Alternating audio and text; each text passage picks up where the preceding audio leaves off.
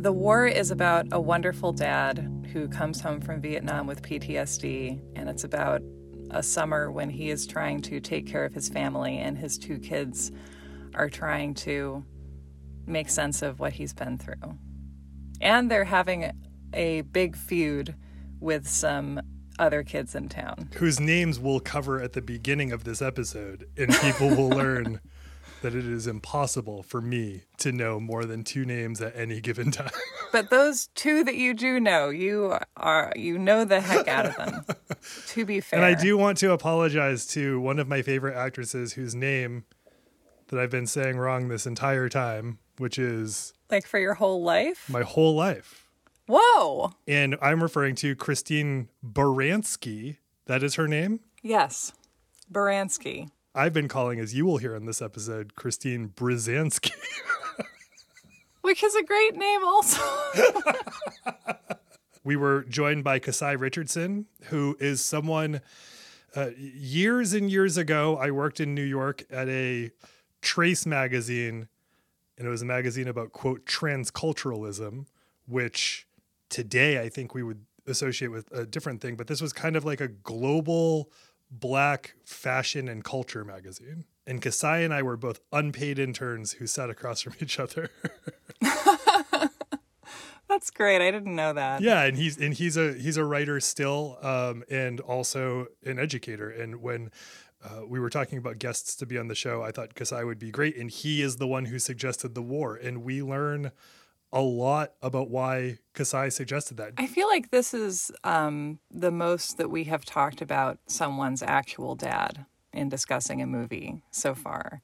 The most we have talked directly about movies as a way of processing trauma and emotions and what we have been through. And we've kind of been talking about that from the beginning in bits and pieces, but it's just very fully a theme here. And yeah, I just love that we talked about that. I feel like Kasai came here ready to just dive into the deepest of water, just like Hooper on the Orca, just like throw me in the water. He went all the way into the turbulent dad waters, and we all got to go, and it really meant a lot to me to share that with both of you. Yeah, he was so extraordinarily generous in a way that I imagine it could be hard when coming on and talking about your dad. And as you said, this episode is so interesting because this movie is so unique. This movie is a very unique, very specific series of stories layered on top of each other. And every element of the stories happen to line up with exactly what Kasai's relationship with his father is. And his family, as we'll talk about, used this kind of to understand each other. The theme that came up so much in this conversation is the search for representation and how much it matters to see some analog for what you're trying to understand about yourself or your family or just the world around you represented in movies. And just for movies to have authenticity and to be authentically what they are about. And also I think this is going to be our best dad for a while. Like it's going to take a while for a movie dad to come along and unseat Kevin Costner's character in this movie. Kevin Costner as a dad in this movie is shining. He's wonderful, and we all wish we got the hand of Kevin Costner as a dad in this movie. Despite that, we talk about dad messes left and right. I think I would also close by saying that it's meaningful that Kevin Costner is such a great dad in this movie, and we discussed this too, not because he's perfect, but because he has gone through a lot and inherited a lot of trauma through his experiences and is now such a heroic figure in my eyes because he is working very hard to be a positive influence in his family's life,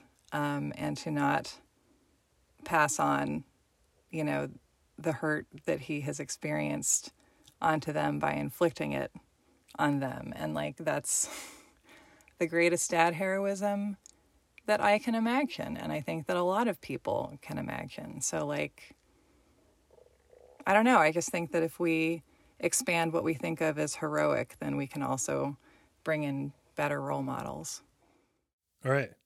Let's talk about the war. Don't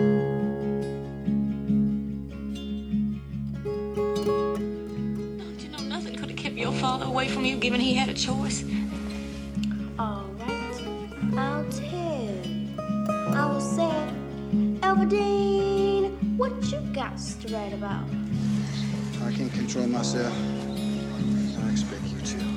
Because if you're looking for a fight, I'll fight you right now. But I don't believe in fighting. I bet you don't. Why does God take everything, Mom? Bad enough for our house, not all things. Why do you have to take my daddy?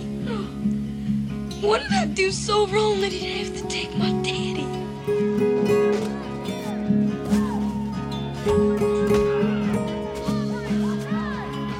What is it good for? What is it good for? The war, the war, the war. What is it good for? What is it good for? What is it good for? The war, the war, the war. What is it good for?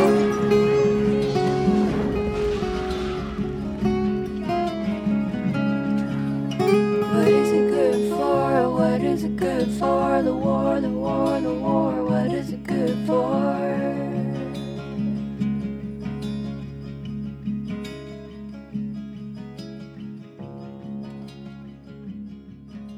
The movie's about Steven Simmons, a dad who comes home to Mississippi from Vietnam. He was fighting in Vietnam. Played by Kevin Costner, comes to be with his family. His wife, Lois, is played by Mary Winningham, who isn't in enough things, as far as I'm concerned. And his daughter, Lydia, who's played by Lexi Faith Randall, and his son, Stu, who's played by Elijah Wood. It's about his return, his attempt to get back to work and get his life in order. It's about his kids coming of age as well and applying the lessons that he's learned and taught to them, particularly as a PTSD-stricken vet. The kids, along with their friends, have an ongoing feud with the Lipinski clan. Lipnicki. Which is Lipnicki. No, yeah, that's way different. It's Lipnicki like the kid from Jerry Maguire, not Lipinski like the girl who improbably won the 1998 Olympics. Two very 90s names. I've been calling that other kid Lipinski this whole time, It's by the great.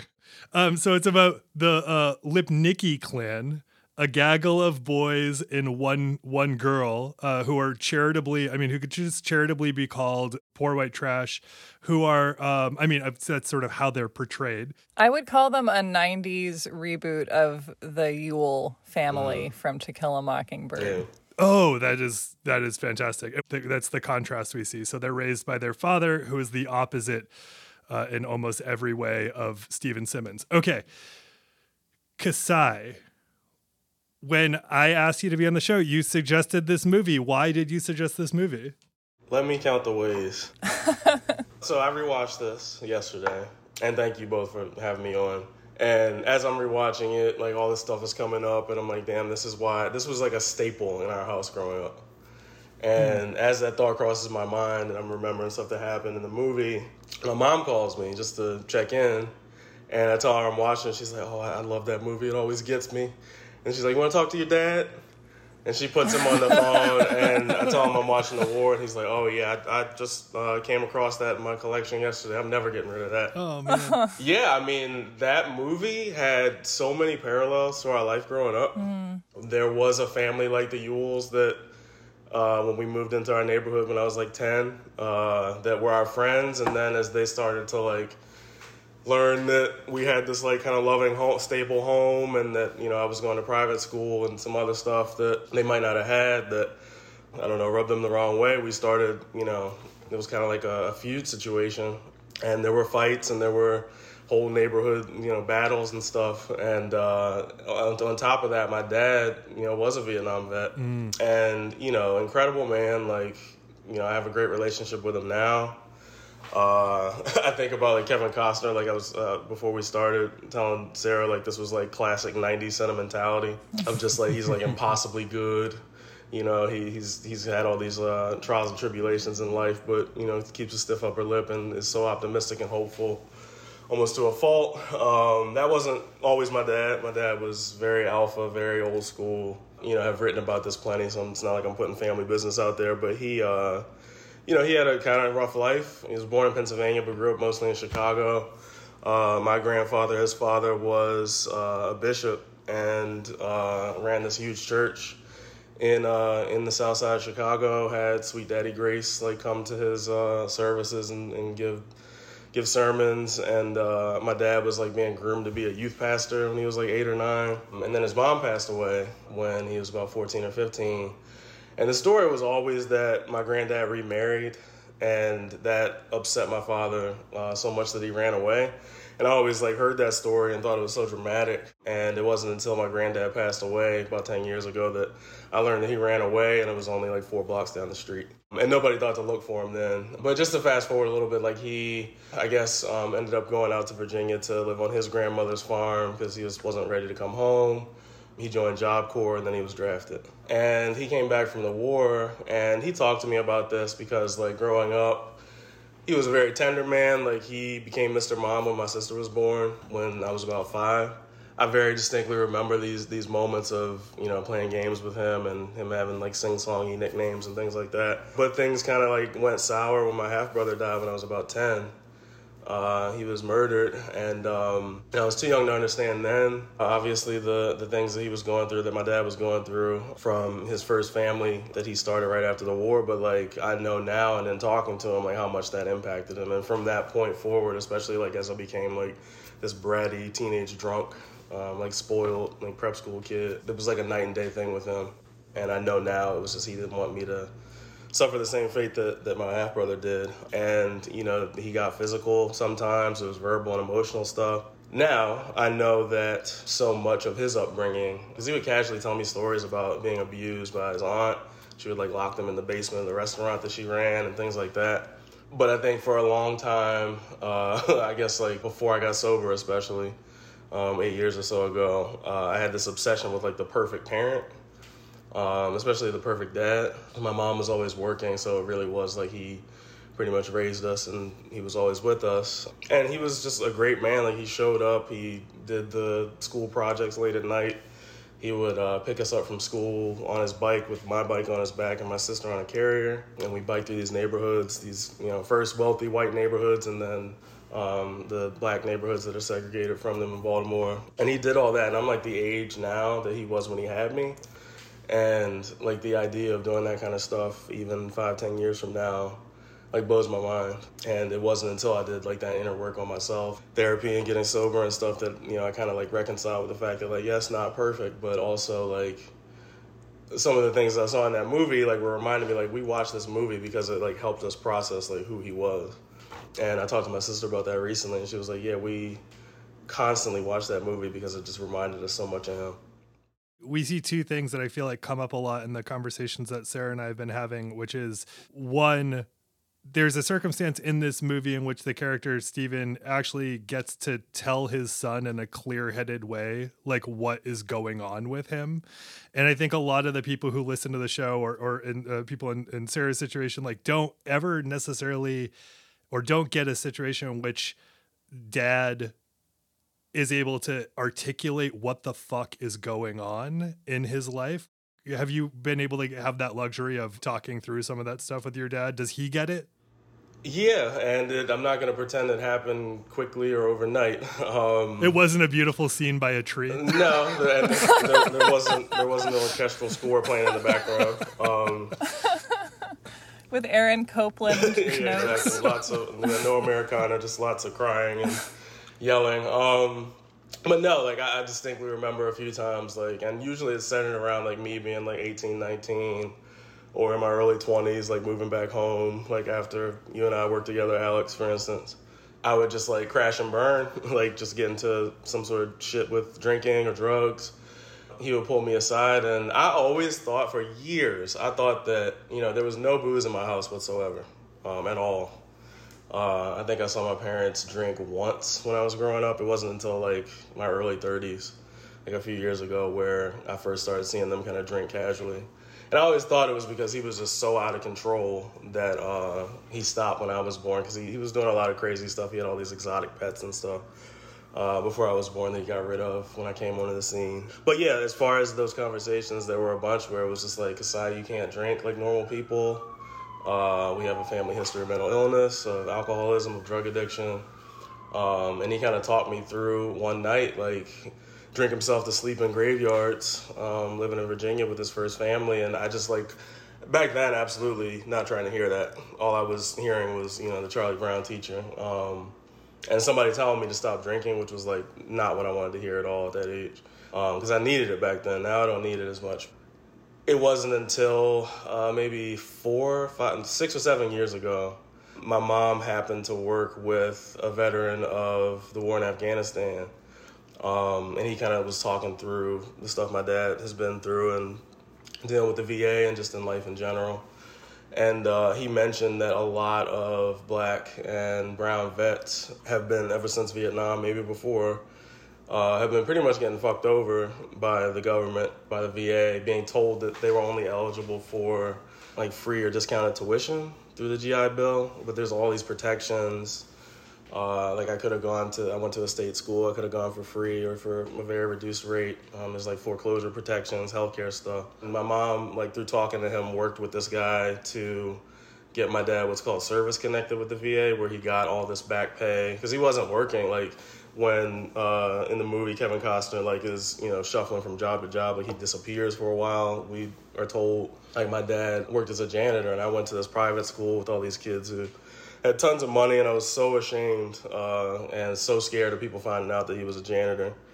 And now I know, like, he just did what he had to do. That's, you know, that's how he showed up. But in talking to this man and getting him service connected, he got an official PTSD diagnosis.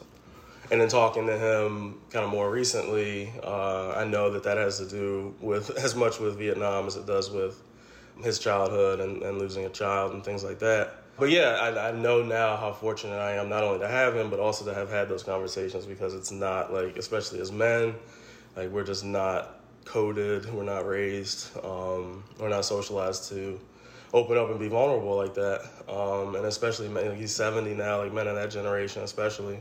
And I've had a couple moments, like recently in the last year or two, I've had more talks with him, more kind of intentional and deeper talks about what's been going on over the last few years, because it's like he did group therapy with my mom and my sister.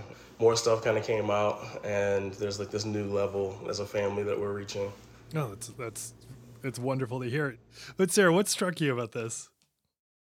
I mean, exactly what you said to begin with, which is like, wow, like here's another dad who is able to describe in an extremely self-aware way, like what his trauma is and how it has affected him, and how I know that there are people like that. Like I've talked to them, like I've experienced them, but like that as something that your dad is able to give you and sort of handing you his legacy. I don't know. It's just, to me, it's very interesting as a storytelling tool, because most, as we've been saying, you know, in our previous episodes, like most parents aren't going to be able to do this for their kids, which isn't to say that what they can offer isn't valuable. Like I think movies also do this thing where it's such a sort of condensed, heightened reality that, you know, nothing in lived life can really be compared to that. So the question is like, you don't necessarily need a dad who can perfectly explain his trauma in like one scene next to a tree, but like you need someone who can be willing to, you know, to attempt to be known and to sort of offer you that information over time maybe, or not be able to express all of that totally by himself. Well, two things. First of all, I had never heard of this movie before we watched it, and then I was watching and I was like, why have I never heard of this movie? And then I looked up when it came out, and it was 4 months after Forrest Gump came out, and I was like, I feel like this movie got screwed by coming out right after Forrest Gump. And it's much better.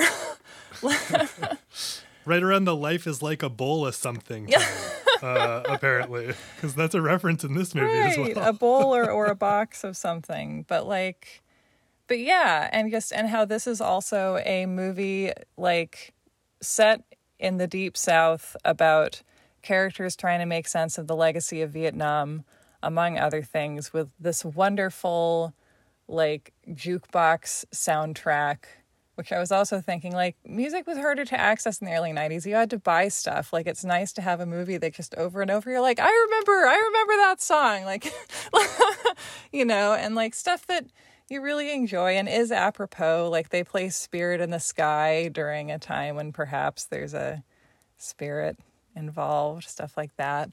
But yeah, how much the timing of this movie's release affected its reception, I'm curious about that. And also just that as I was watching it, you know, not knowing where it was going, I was like, I'm worried about this dad. Like, this is a really good dad. I don't know if I think he's going to make it. Sounds like from a lot of the people that we're hearing from, like, they don't have any media representation that explains exactly how they are. Like, I remember my parents, or my dad in particular, hated that I loved Roseanne. Roseanne was the only show that showed a household that was like my household, you know, and I think like part of his hating it was he saw us in the show and saw that it was kind of part of the joke, even though it was never the butt of the joke within that show. But I feel so luxury that I had like Roseanne because it made me understand a lot of stuff I could not understand from, say, Full House. You know, it didn't make any sense. Like, you know, they're in San Francisco and there's not a gay person to be seen. I mean, Full House made sense to no one. It's such a specific and kind of beautiful thing to think about, that like you had a specific piece of media that you watched as a family, and whether or not anyone was standing in front of the TV and saying, you know, this is us, it was giving you something to see. Do you remember it resonating in that way? Yeah, and I had to ask my sister when we watched this, because I legit couldn't remember. And I'm 5 years older than her, so she said when she was 7 and I was 12. And that had to have been a couple of years after we moved into this house that they live in now. Neighborhood full of kids. When we first moved in, there was a fixer-upper. There was a whole, like, it's like a yard, woods, and then a drop down to the stream. And then across the stream is this HBCU called Morgan State. And the neighborhood was actually started as a reaction to like the first racist housing ordinance in America in this neighborhood called Roland Park here in 1910. So a lot of black professors they couldn't move to the neighborhoods where my schools were, basically, back then. So they started this neighborhood. So it was an all black neighborhood, like I said, tons of kids running around. And when we watched this movie, I feel like it was DVD era. So I think my sister might not even be right about us being 12 and 7. We might have been a little older. And when you talk about the representation thing, like, I was watching it, you know, now, you know, all these years later, and thinking about, like, what black films, like films starring black actors, there were back then that we watched like that. And there were some, but obviously 94, like, our stories just weren't being told in that way. Like, we weren't granted that nuance. We weren't granted that humanity, I don't think. And there's still some work to be done in that department, but yeah. And so we have two black little girls in this movie, and one's name is LaToya, and I don't know what the other girl's name is. Elvadine. And is LaToya the girl who tells her story in the classroom? No, that's Elvadine. Elvadine has the big scene. That's how you remember it. and the wonderful mood ring that they trade back and forth. Yes. There's a racist teacher played by Christine Brzezinski, way off type. It's amazing. Just boom, out of nowhere, Christine Baranski. Here she is. Which also feels like a To Kill a Mockingbird homage. Yeah, there's a lot in this that feels like that to me. Because I don't even remember if this was in the movie, but in the book, there's a school teacher who shows up who's just completely clueless about, like, the needs of the children that she's working with.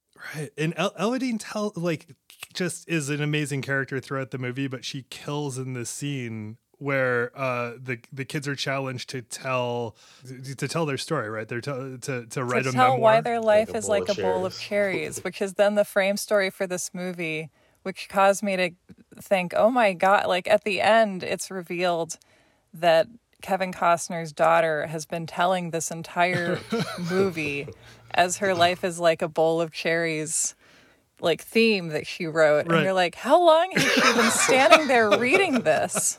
And did this happen on the same day she schooled the teacher? No, it didn't, because that's part of her story. Yeah, this is happening. This is like the end of summer school. And like, she's just like Andy Kaufman reading The Great Gatsby, I think. But anyway. Once we are finished with this book, we are going to be devoting our time to writing our memoirs. This is where you will indicate to me why your life is like a bowl of cherries. By way of representation, Kasai, what stood out to you in this movie? Well, it's funny because you think about early mid-90s, like especially like that teacher reference, like there were Dangerous Minds and The Substitute. Like those were movies where you saw kind of like there aren't too many instances in film or TV that I can think of where a dynamic that exists. Like I work in schools now and doing like restorative justice and restorative practices work. And we talk all the time about like teachers, particularly white female teachers, being a source of trauma for black children, especially in cities like Baltimore. So you don't see that. There was a lot of like white savior stuff, even though we might not have called it that back with like Dangerous Minds and stuff like that. As far as this movie, I don't know. It's like something in me, like having grown or thinking about like this story being told from this white point of view. You know, there's the class aspect to it too that you have to look at as well. But I'm glad that Elverdeen got that scene, right? Because, you know, they have... When I remember first watching the movie, I was like, oh, man, not black sidekicks. Like, even as a kid, like, that was a thought that crossed my mind. But they gave her that monologue, which was great. It's a bittersweet thing because it's like, you know, how many of our stories weren't told with this kind of... Like, when I think about the movies that came out around then, yes, there were dramas and things like that, but there was a lot of comedies, a lot of, like, hood movies, like the gang movies and stuff. Like, that was how you got your movie greenlit if it was, you know, mostly black actors or a black filmmaker. And it's like only now, like the last like 5 or 6 years, 10 years, that we're seeing these stories about black families and just us being people instead of, you know, these vessels for trauma or suffering. Sarah, what else hit you about this movie and why did you cry? Okay, so let's talk about the scene where Kevin Costner is taking his son, Elijah Wood, to the auction because Kevin Costner has told Elijah Wood, hey, I have this plan, don't tell your mother, but I'm going to put in a bid on this house that the bank owns because their house has been taken away from them.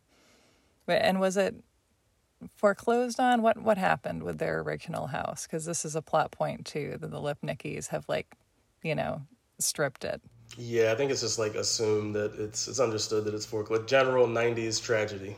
Yeah. Right. It's a general 90s financial tragedy. They lost the house. And Kevin Costner, you know, he's come back from the war. He's riddled with PTSD. He's having a really hard time holding down a job. And it feels like one of the ways that he's trying to redeem himself is by doing, you know, the father and protector of the family thing and providing a safe and beautiful home for his family. And it feels like this movie is his quest to redeem himself in a lot of ways. And so he takes his son to this auction to put in a bid on his house. And as they are pulling in, the car stalls, and who should be behind them but the Lipnickies in their truck, who then start to ram him.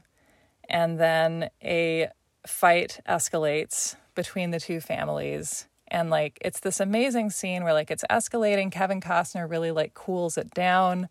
Mr. Lipnicki gets out with a tire iron and Kevin Costner de-escalates it. And then Elijah Wood, because he is an 11-year-old boy, I think roughly, what does he yell out? He insults Mr. Lipnicki finally.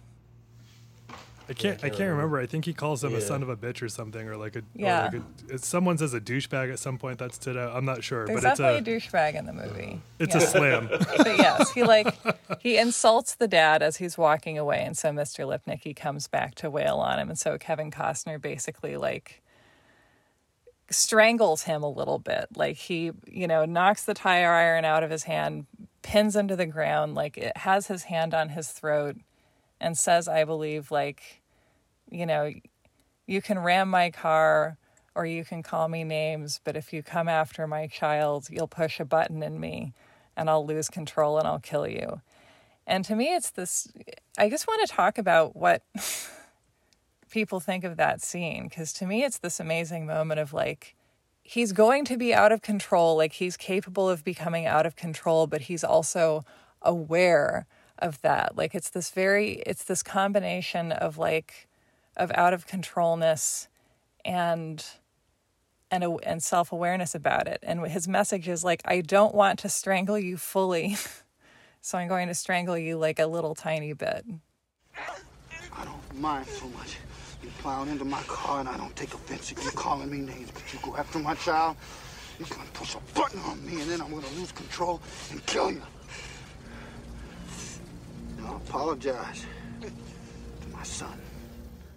This movie is such an interesting representation of a dad teaching his kids how to de-escalate, which is fascinating. Because he has seen crazy shit in Vietnam. He had to leave his best friend not knowing the fate of his best friend in order to survive, presumably to die or to end up in a POW camp. Both options aren't great. And he says that this is sort of the source and the root of his struggle, and he's trying to teach his son as a result, and also his daughter, but the conversations directly with his son about how fighting ultimately is not worth it. And he explains not just it's not worth it because it's not morally worth it, it's not worth it because it fucks you up. Like you are poisoned by the violence. In this exchange with the Lipnicki father, he does everything he can to de-escalate, you know, to say you can ultimately do anything to me. I don't care. I'm not losing from it. I don't fight.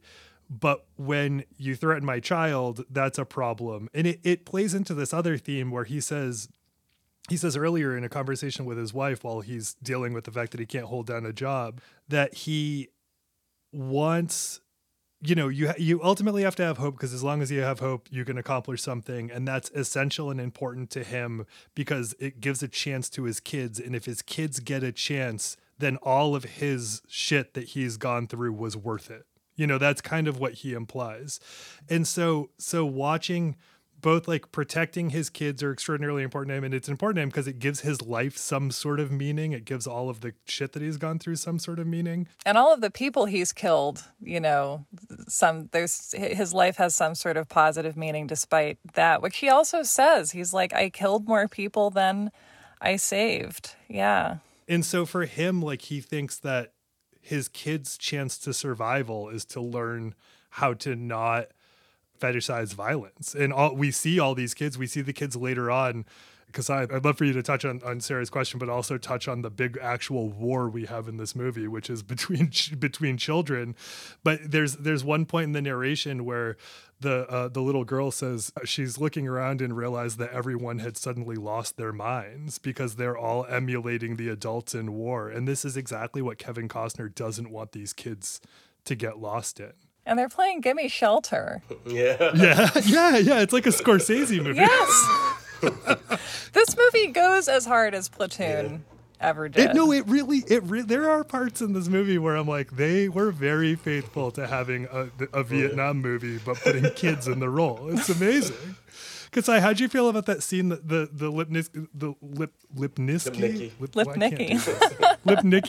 Lipnicki de-escalation? How'd you feel about that? It reminded me of some things that happened in real life, but also like rewatching this kind of helped me also understand, like just talking about this as a movie. In '94, you know, even like a few years after that, there weren't really too many nuanced takes, especially about that war, as far as just regular people coming home, whether they joined up. Because he says, like, I went over there to help people. And, you know, as we all know, it was a completely ridiculous, unjust war, lots of needless death and suffering, and changed people in this country forever. And to have, like, a character say that out loud and not have it, like, a war movie that makes a character heroic is obviously, you know, borderline farce. So for him to just, like, be outright and say, like, you know, it did this to me, this is what happened, and I don't want to see that for you. Like, I think that's when I think about like my dad's relationship with this movie as just like a random 90s Kevin Costner movie, I think there was something of value in that for him, especially before he was able to, you know, go to group therapy with other vets and talk these things through. And yeah, there were situations like in the neighborhood before where they live now, a kid was bullying me. I was probably like 8, 9. My mom worked with his mom and they lived in the same apartment complex. And my dad went over with my iguana on his shoulder and talked to the kid and was like, "You're a kid, I'm obviously not going to beat you up or anything." But the mother, I don't know what was going on with her, substance abuse, mental health stuff, I don't know. But it just wasn't, even as a kid, like I could pick up, it wasn't registering. And I remember he pulled me aside and said, like, some people go through things that we can't see. There might be things going on in his house that, you know, according to my mother, as far as his family situation that are affecting you. If it happens again, let me know. But, you know, it's kind of like how Kevin Costner said, you know, I can't expect you to control yourself if I can't control myself. So, yes, I did get the dad, like, teaching me how to box kind of lessons and stuff like that in the talks, but was never encouraged to, you know, just go out and start shit for no reason. And I think, like, the lesson of that war was not starting shit for no reason, even though it's obviously not been learned as a country, as a government. But, yeah, I think, like, back to, like, the specific family, and it's funny because, like, I'll visit them now and see there were 3 brothers and 2 sisters. And the middle brother and I were closer in age. We were cool. And like I said, there was, like, a switch flipped. And the older brother started kind of bullying me and teasing me and stuff. And then it got physical a couple times, kind of back and forth. And our parents got involved. But they, maybe 5 years ago, like, their father went missing. And there was a search throughout the city. And he was found, like, by the side of a river, dead. And it was really tragic. And I know he had some mental health stuff going on. And I don't know if it was related to that. But just like looking at them now as adults and they have their kids of their own and talking to them, like when I go to that neighborhood and just like thinking like, wow, that was 20 plus years ago, 25 years ago almost. And again, like it never crossed my mind that they had anything going on in their home that would make them come at me sideways or getting my shit about going to private school or, you know, who my dad was or whatever else. So yeah, that part of the movie, I think also, even as children, we were like watching that to see that on a screen and be like, oh, this is like a common thing, I guess. Because I think there's, I don't know, such a glorification of the violence that comes from trauma residing in men's bodies in America, you know, and this is that just a very different response to that. And I just feel like throughout this movie, Kevin Costner is so good. Like, he's a little bit too good of a person. It's almost too much, but like, not for me. I don't care, you know, because he's so decent and he's so haunted by the experience of leaving his best friend behind when he's probably mortally wounded so he can get on a helicopter by himself to evacuate, which is the kind of trauma that I think is, you know, it's absolutely horrible to imagine. And also in the scheme of like ways that people ethically lost their way as soldiers in Vietnam is like one of the least horrible things that anyone ever did in that war. Because men came home from Vietnam and were like, I was on acid for days and days, and the soldiers I was with, we all opened fire on women and children, and we killed them all, and I took part in it. Why did I do that? But like, you can't ask those questions out loud, really. The embargo on talking about war when it's over is something that I wonder about a lot as one of the reasons behind the sort of generalized ideas that we develop about psychology and humanity. Because like, I was just talking to someone before we got on to record this episode about something that I find very interesting, which is that the first kind of book about psychopaths, theorizing the psychopath, which is The Mask of Sanity, comes out in 1946, which is like interesting timing.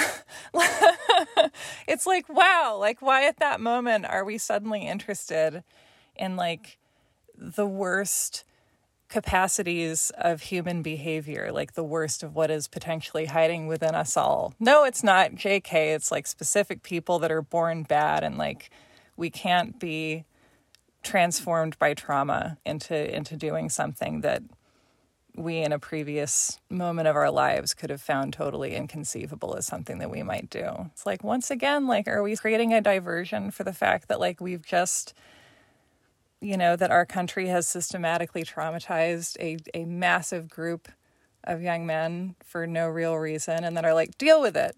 It's not our problem. Right. Is this the first movie? I mean, I'm going to ask, this is a rhetorical question because I don't know if any of us has this trivia, but I'm curious. This has to be one of the first, at least family films that talks about PTSD. Even him just saying post-traumatic stress out loud in a movie, it was kind of like a coup almost because, I don't know what the first one was, but yeah, it's absolutely, and I think, again, like, just thinking about, because I if you had asked me that question before I rewatched this movie, as far as like why this was so precious to us, I wouldn't have been able to answer it, I don't think. I think because we didn't have cable and we had our rotation of movies. But just seeing in it, like, knowing long before my dad was able to sit down with guys that, did a lot of the things like Sarah was just talking about or had those experiences, and just being so isolated in that and not being able to process it any other way than this random John Avnet movie from the 90s. I think there was an importance to that. And yeah, it's really strange how it just kind of sits in this little corner as the movie that addresses it. Yeah, it's like I was texting with Sarah about this earlier, and it's like a twofer. It's like, hey, your dad might have PTSD, and here's how to do CPR. This movie is very handy across the board. The other thing that this shares with another movie is Friday, because Friday is all about de-escalation too. Mm-hmm. Friday is about a father trying to teach his son to de-escalate when he's immediately trying to. Ice Cube and Elijah Wood have a lot in common in this particular If only instance. Ice Cube had been cast in The Lord of the Rings, like, that could have been a different world we're living in. Absolutely amazing. When I took care of my father in his last year, he was terminally ill, and it was only then that I ever heard. And we've talked about the things that you get sort of towards the end of your parents' life, if you're lucky, because like if not, you get none of it, and there's no resolution, which is the worst. When I took care of him, he was able to kind of say some of the stuff that he went through in the war in ways that he didn't tell me as a kid. And he was in the Korean War, and he didn't. It turns out that he was on a ship. He had a Purple Heart. I always knew he had a Purple Heart. I never knew what the implication of what that meant. And he was on a ship that got torpedoed. He had to go out into the water and collect bodies into like essentially meshed canvas bags. And in one of the instances of collecting bodies, he picked up the remains of one of his friends. And it was really like a remains situation. And I never knew that as a kid. I just knew that he had a Purple Heart and that he sometimes watched, if you walked in at the right time and he was watching the History Channel, he would be crying a little bit. And I didn't know what any of these things meant. The thing that resonated with me the most, and as Kasai just said, like, you don't necessarily always get that all at once. Sometimes you just have to sort of, if you get it at all, you have to put together all the pieces. And I think it could be very easy to watch this movie and say like, oh, convenient. He just like explained it all to his son in a touching moment. But I mean, you don't have the luxury of the kid's entire life to necessarily walk through in the movie. And I really appreciated seeing what that resolution looks like, where a parent in an optimal situation gets to say, my moral perspective my ethical perspective doesn't come from a specific place. It comes from exactly how and why I was fucked up. And I think it like gives you something to look for in all of your interactions with your parents moving forward. Well, and also, movies are wonderful when they have the like, that was the summer format. Like we just talked about Dirty Dancing, and that's what that movie is. And this is, I think, an amazing example of a that was the summer movie, which are just movies are allowed to be spectacular in that way and just show us, all the sort of growing understanding between father and son take place over this season that we get to watch. And I think just having examples of men who describe their emotions and showing how their families love them for that, and the fact that Kevin Costner is someone who is I'm left with the image, two things, with him like trying to start his car as he's getting rammed by that guy, just looking like he's maintaining calm under like the most unbelievable duress, like an elephant who's having a sore tooth poked by a carny, and you're just aware of like this great nobility and strength. And then also when he takes his little son Elijah Wood to look at the house that he's going to put in the offer on, and Elijah Wood's like, "Oh, it's falling apart," and he's like, "Well, how dare you?" I don't know, just this gentle wit, basically, this very deep love of his family.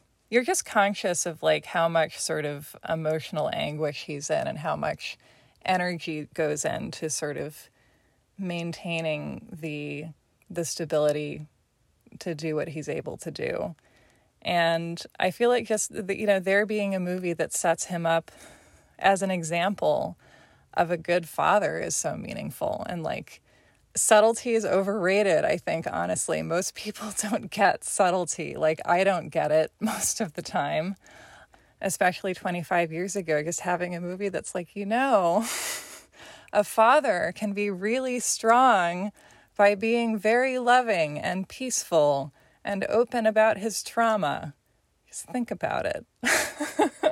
And saying quite literally, without love, there is nothing. Like he says that to his kid. Yes. Oh my God. Yeah. Kevin Costner was like a feelings king. There was a point where, my cold 2020 heart started to creep in. I was like, oh, come on. But that scene where he gives Lucas Black and the other Lipnicki the girl, their cotton candy. And he's like, those are the kids that just beat me up that you gave cotton candy to, right?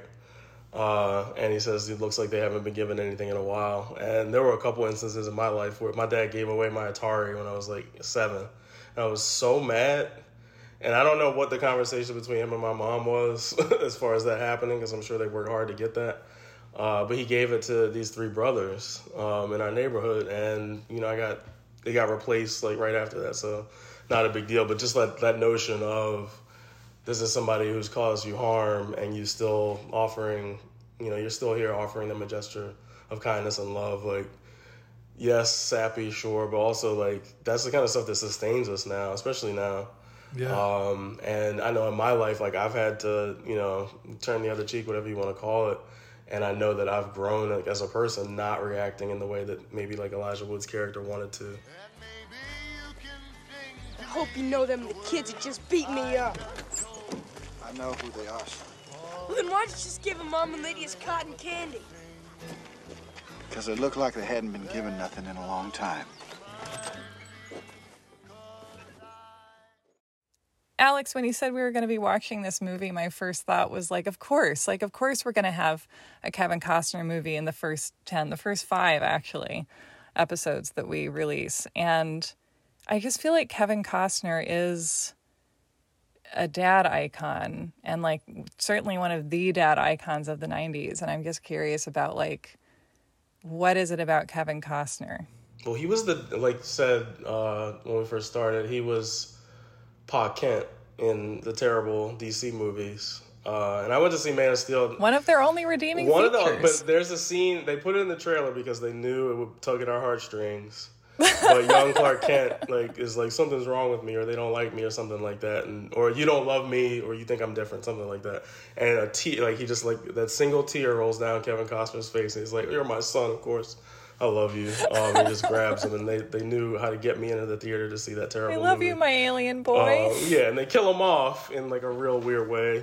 Spoilers for anybody who hasn't seen Man of Steel. They're like, we got the butts in the seats. Down with Costner. The old bait and switch works every time. But it was like perfect casting because, yeah, like you said, he's definitely like dad icon. He was like sex symbol for a little bit and then transitioned into dad icon. I feel like one of these things that we keep talking about that comes up, it definitely came up in our Dirty Dancing episode, is like realizing inadvertently in one way or another you're attracted to your father. Yeah, that's what that episode certainly ended up being about. Kevin Costner, to me as a child, was sold as someone who was a movie star and a sex symbol. And I couldn't understand. I was like, I can't I don't understand that at all, because this man seems like a dad. I mean, I remember there was actually like a punchline in a Saved by the Bell episode in which like Lisa talks about like being attracted to Kevin Costner. And I was like, really? That seems very strange. Then it makes sense that she's so uninterested in Screech, because he's like... Kevin Costner is her type. Yeah. Screech never had a shot. I don't think I have appreciated Kevin Costner until relatively recently. Oh, welcome. I would say the one thing that I saw of his enthusiastically, and I saw it in the theater, was Waterworld. I've never actually seen it, and I feel like it can't be that bad, right? It's sort of this legendary boondoggle, but he's on the water and he's wearing a cool outfit. I don't see how it could be that terrible. I think it was, I don't even know if it was judged for what it is. I think it was judged for, this is the most expensive movie ever made at this point, and this is what you did. Like, I think that was the question. So I didn't get it. I didn't get Kevin Costner. Do you see him dad-like, Sarah? I do. Although I think as we got into when we talked about Dirty Dancing, like, I always had such a phenomenally old dad that like Kevin Costner playing like a dad in his 30s, like I never registered that as a dad age. It's like, that's just an adult male person. So that's a math teacher. Yes. So like kind of more now that like I see my friends becoming dads and being sort of like progressively Costner age dad, I'm like, oh, I see it. Like that is dadliness incarnate, you know? And there's certain men who like when they become dads, you're like, you were just always missing a baby. Like you are just finally complete now that you have a little baby to hold. And like, you know, Kevin Costner, I feel like kind of maybe embodies that quality. Like he just is like, as an actor, really like very well suited for playing characters who have children and are emotionally present with their children. What I think is coolest about this movie and the way that it's set up, and spoiler for anyone who hasn't seen it, Dad dies midway through. So as we know, his trauma comes from not being able to save his best friend. He makes a new best friend. He gets to save his best friend who is getting, who gets pinned under a fucking rock. And he takes a rock to the head and eventually dies. Oh my God. And what we get to see happen is really fascinating in a way that this movie does so many complex things for a children's movie or a family movie. But you get to see not only him close the loop on not being able to save a best friend, you get to see his kids live to his code, and his code being, you know, de-escalation. So, Kasai, can you talk a little bit about what the war is and what happens between the kids? At first, the war is the boys versus the girls, like Stu, the brother, Elijah Wood, and the sister battling over who's going to replace it or put it up. And it escalates into, all the scrap that we used to build this is from our enemy's junkyard. They find out, and then after the Kevin Costner plot element of him dying is finished, and there's just like this whole beef over the Lipnicki's coming to take it over. And yeah, we mentioned Platoon earlier, and I was like, damn, this really does feel like those like super dramatized, like stylized Vietnam movies from the 80s and like 90s. Bugsy Malone, but about Vietnam. There's a lot of kids very close to fire in this movie. There's like falls, and like people are being threatened with chains. There's a tractor that explodes. Yeah, there's an explosion. There's a potato gun, like, hit straight to the torso. But yeah, I just remember, like, being, like, we had rock fights as kids, like, things I would never do now, unless it was, like, I don't know, like, street fighting or protest or something. Like, normally you're not going to be in a situation where you're, like, doing these things, but as kids, like, seem completely normal. But then I completely forgotten about how this ended.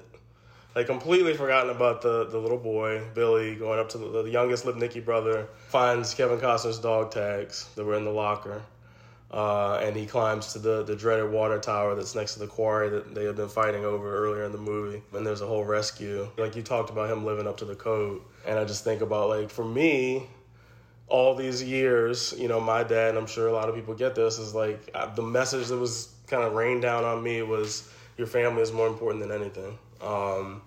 And after like decades of being ashamed of my family for not having enough money or where we lived or what my parents did, And then like getting my stuff together and working on myself enough to realize like, wow, he was right. And now we have this relationship that, you know, I wouldn't trade for the world. It's not perfect. We have our bumps, but we've all kind of done the work on ourselves to get to the point where we're able to like live up to that. You know, I say all that knowing that that's not like typical, especially as men. We're not like, we're not wired to be vulnerable or to admit that, you know, something's going on with us or that something's affecting us. So for us to have the conversations we have, I know that's a blessing. And I know I'm very privileged in having that.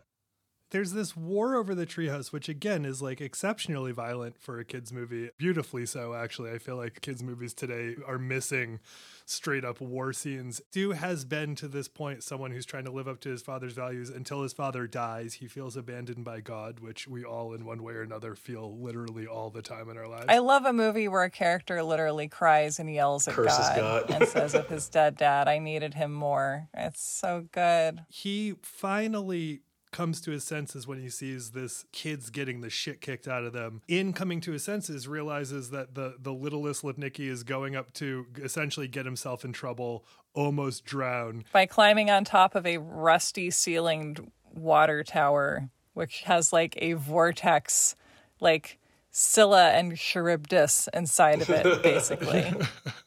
Yeah, a water tower made of Chekhov's gun, basically. It's just the whole, every time we see it, we know that thing's going to murder someone.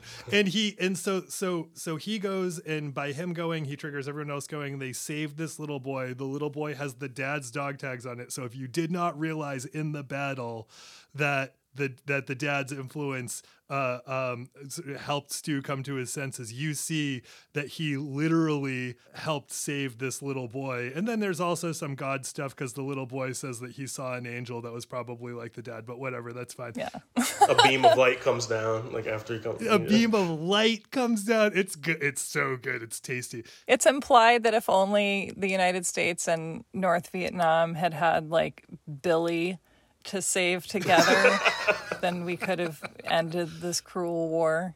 There's this theme of angels in the movie, which I feel like, you know, you can take in any way that you want, really. And one of them is to think that, like, when we do something better than we would have otherwise because of the way that someone who isn't with us anymore has influenced us, then, like, that's a way that they live through us. I don't know. I feel like this movie, like we've talked about, it's sort of its overtness and its sentimentality. And I feel like I think it's kind of a Disney movie for adults in a way where it's like, here are the feelings that this movie is about and its themes. And like, we're going to make this all unbelievably clear to you.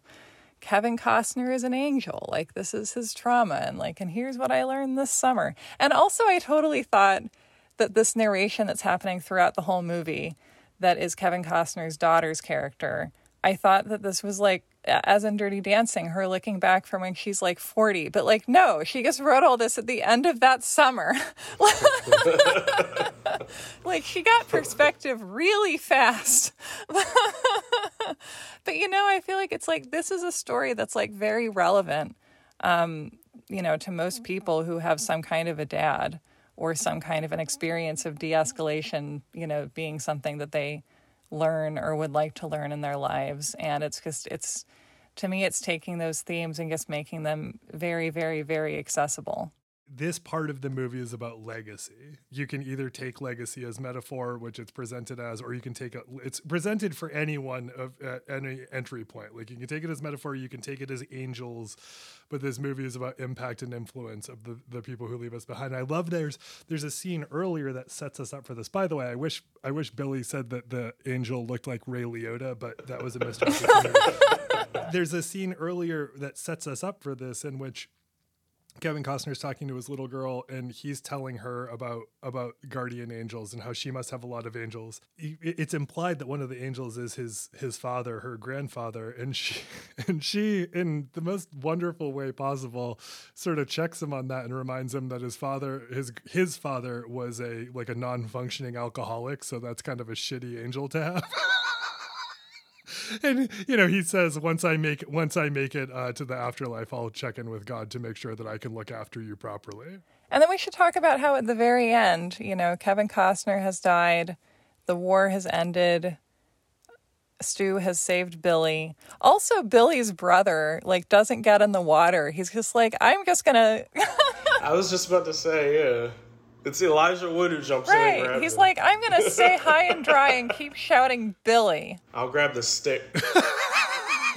Sometimes you can give people all the cotton candy you want. They're only going to go so far. You know, it's only, don't expect too much. But then, so at the very end, all this has happened.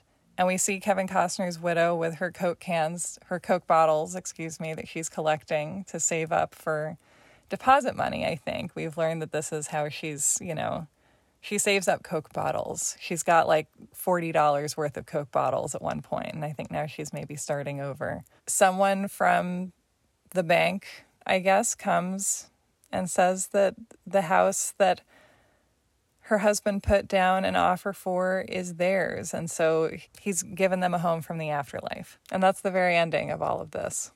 We were led to believe earlier that it wasn't going to work out because his bid wasn't very high. It was suggested that the minimum bid should be $5,000, and we eventually learned he only put down, I think, around $430. $432, in fact. He put in everything he had. And I love that this movie was almost clearly written by a socialist because it was by no one's grace that it happened. It was because the bank was up against the wall and had to settle for the lowest offer. Like, they're not pretending like banks are cool. They're just like, it just fucking worked out because we're all in a bad way. Because the bank is corrupt and made bad choices. So, So you benefit from the bad choice. No big deal. just every so often, one out of every 100. Have fun. Yeah, we'll see you. We'll see you in 40 years. So normally we ask a kitschy end of episode question, which is we know who the dad was, but who is the daddy? But there aren't a lot of options. It's just Kevin Costner, right? Like, it's Kevin Costner and Mr. Lipnicki. Mr. Lipnicki, yeah. Cruel daddy. cruel, dirty daddy. And then, actually, that's just an interesting thing, though, because, like, are there even other men in this movie? There's, like, little side characters, but, like... There's the guy who works at the auction. There's the guy who shows up from the bank. That's it. And the guy who saves. That's it. Right. The flashback guy. But, yeah, there's really not other men in this movie. Fascinating. Oh, and then there's his dad's work partner, his buddy, who he saves, whose life he saves. So there's people from the bank and people whose life you attempt to save if you're Kevin Costner. These are the other men in your life. He's a family man. That guy's a man. He does not, we know he's a man because he does not like it when people make fun of his car. Like, oh my God. Yeah, I love this movie because I am so glad you suggested it.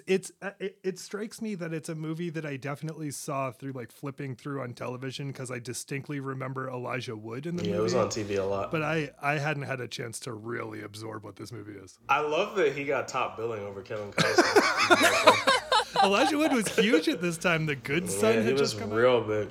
He really acts too. Like there aren't that many like little boy roles where you can give like a tour de force performance like carrying a whole film, but like he really does. He and Kevin Costner are co-leads like Pesci and De Niro.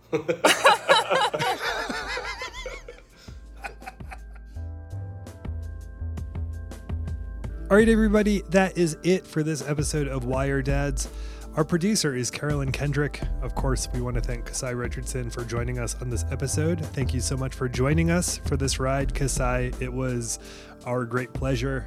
We want to thank Funky Fresh Lesh for some of the music that was used in today's show, and Carolyn, again, for coordinating the music and writing and performing our opening song. Join us next week for Top Gun with writer Rabble Rouser and delightful shit stirrer Clementine Ford. Both me, Alex Steed, and Sarah Marshall are Why Are Dads creators and executive producers. We will talk to you all soon. We really appreciate you being here. Thank you so much for listening.